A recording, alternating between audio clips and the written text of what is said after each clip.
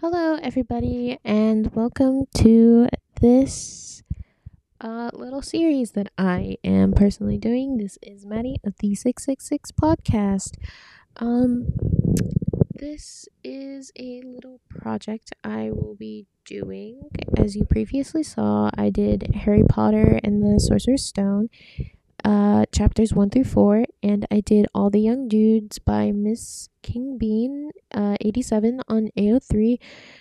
Year 1, book 1, technically.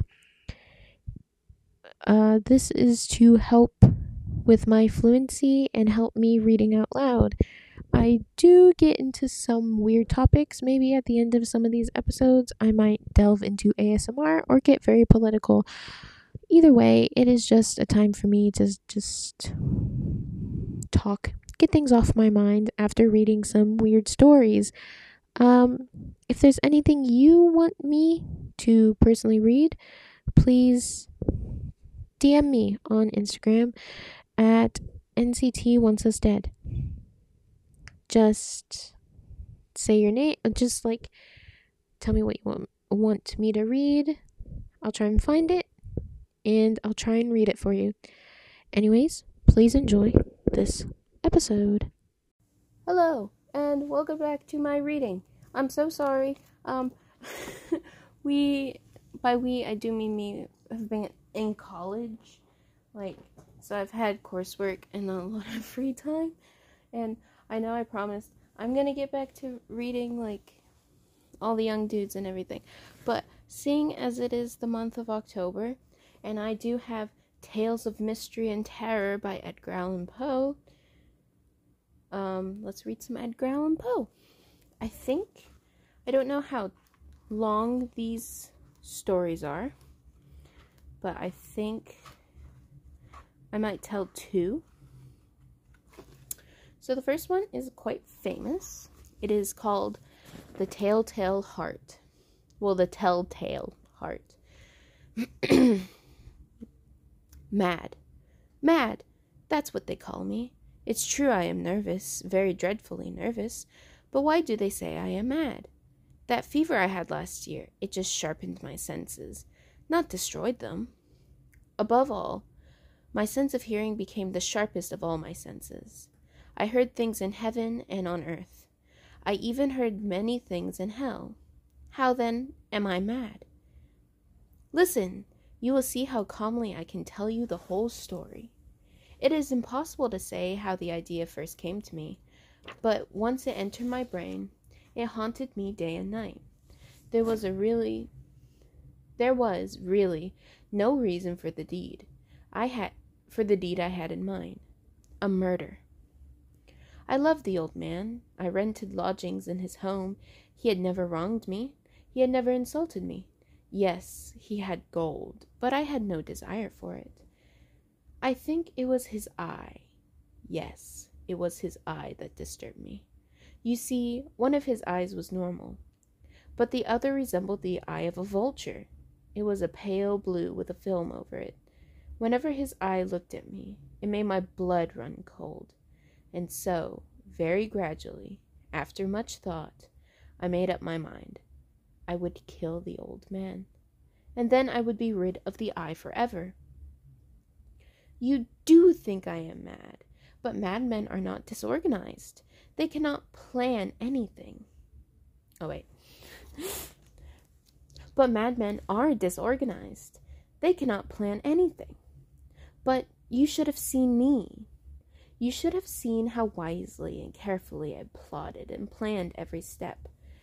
And you should have seen how cunningly I went to work. Never was I kinder to the old man.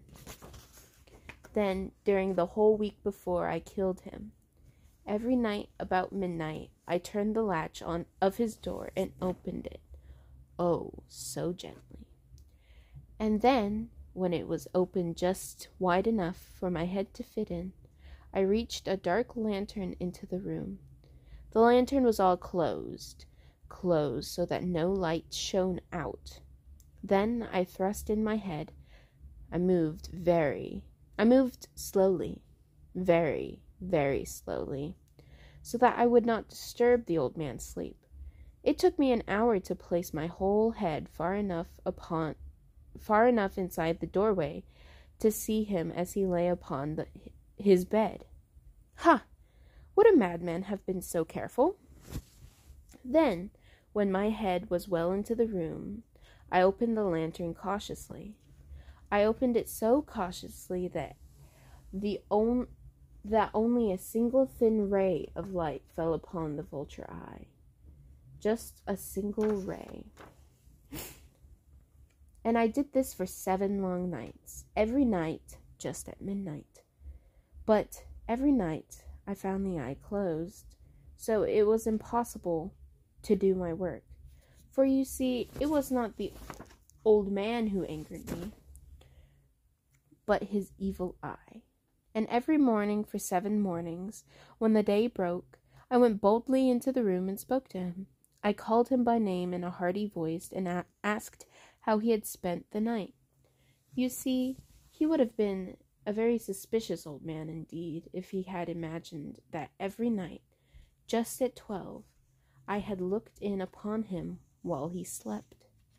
On the 8th night, I was even more cautious than usual in opening the door.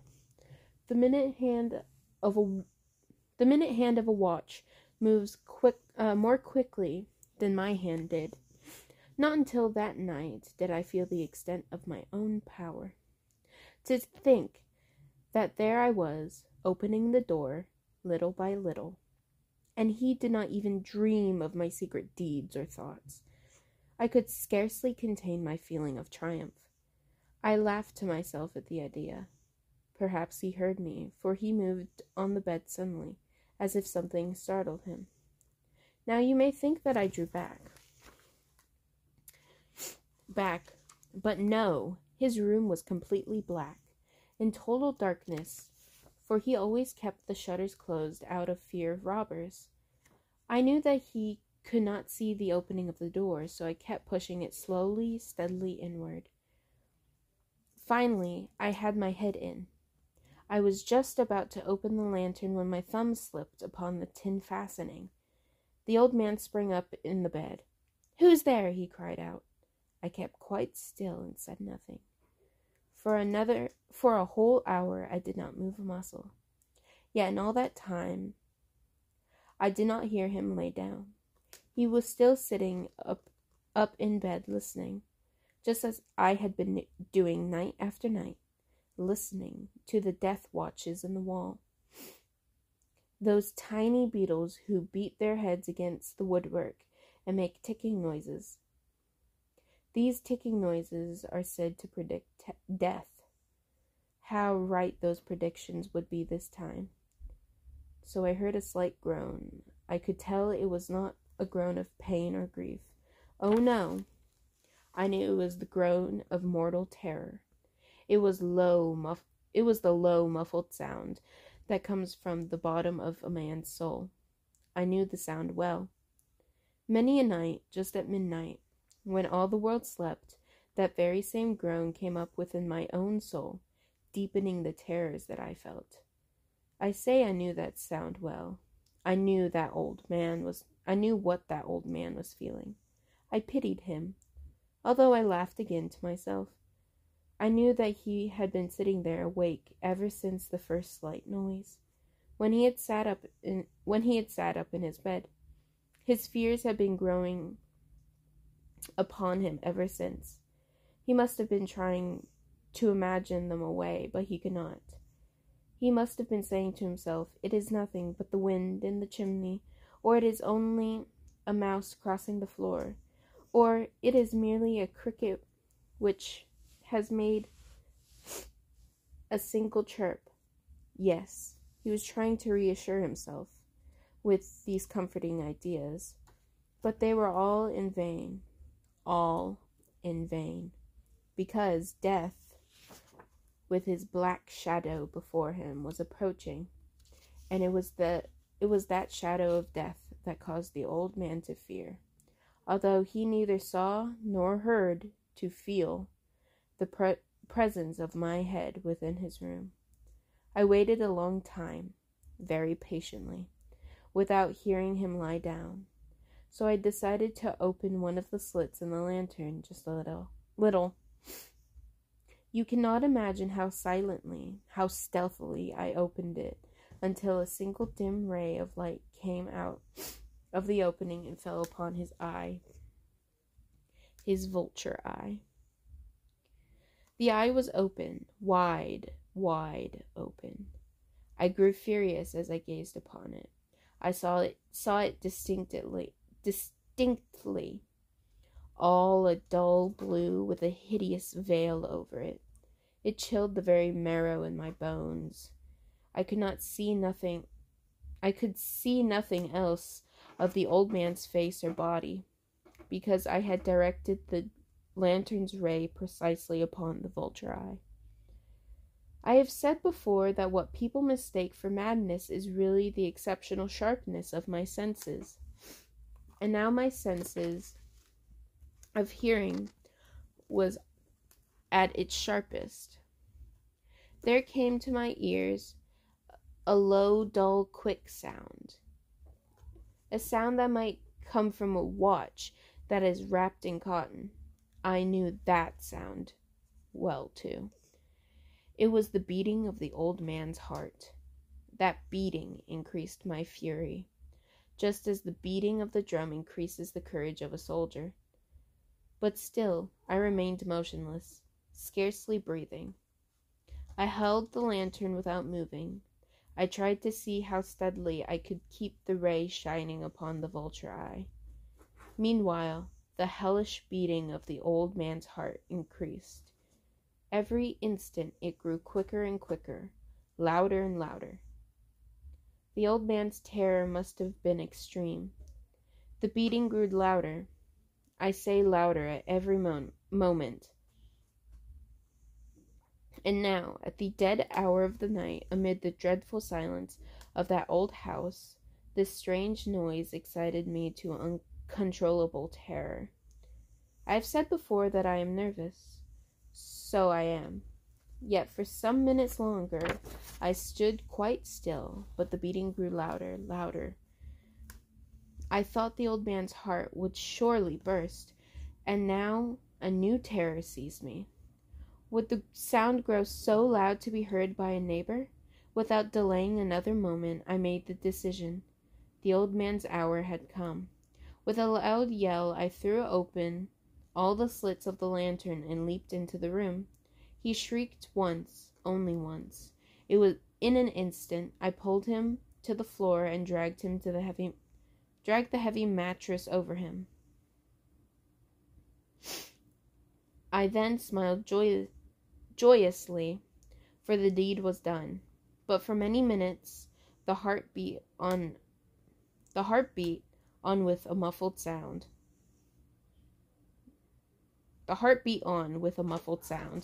This, however, did not bother me. I knew it would not be heard through the wall. Finally the beating stopped. The old man was dead. I moved the mattress away and examined the corpse. Yes, he was stone dead. I placed my head upon his heart and held it there for many minutes. There was no beat. He was certainly stone dead. His eyes would trouble me no more. If you are still thinking that I am mad, you will not think so any more. Not when I describe the wise precautions I took to conceal the body. I pried up 3 planks from the floor of the room and placed the corpse under the boards in the space between the floor and the lower story of the house.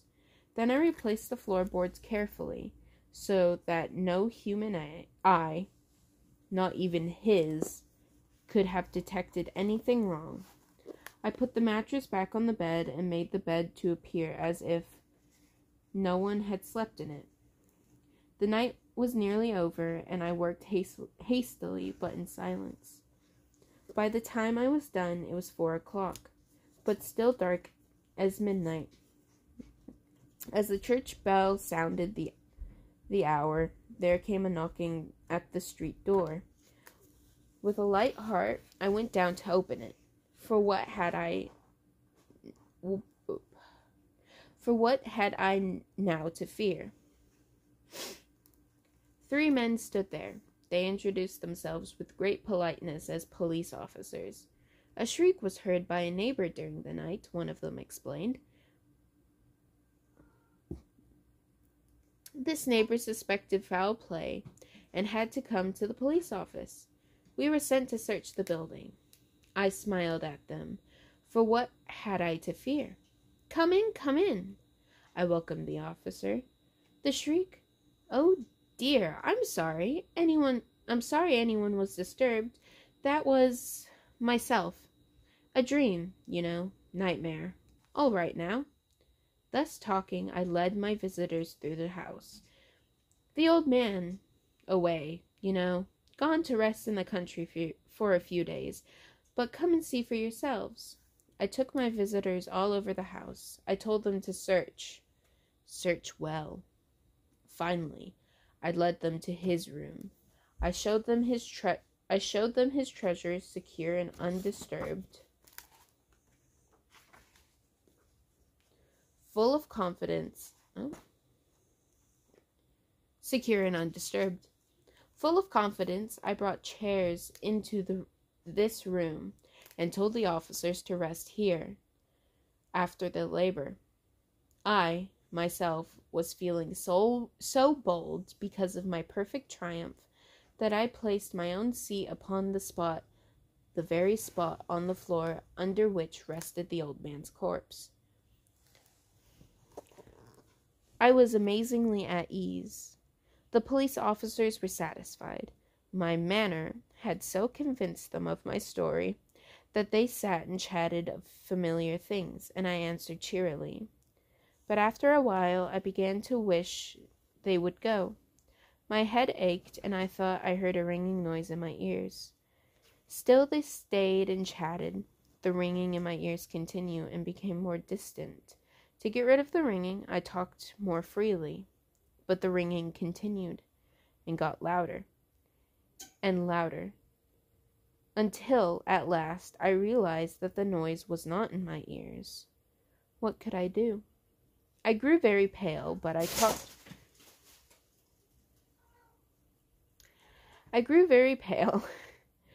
talked even more freely and in a louder voice. Yet the sound increased. It was a low, dull, quick sound, a sound that might have come from a watch that is wrapped in cotton. I gasped for breath. And yet it seemed the officers heard nothing. I talked more quickly, more loudly, but the noise increased steadily. I stood up and argued about an unimportant matter, argued in a high-pitched voice and with violent gestures, but the noise steadily increased. Why wouldn't those officers leave? I paced the floor to and fro with heavy strides, pretending to be excited to a fury by the unimportant matter we had been discussing. But the noise steadily increased. Oh God, what could I do?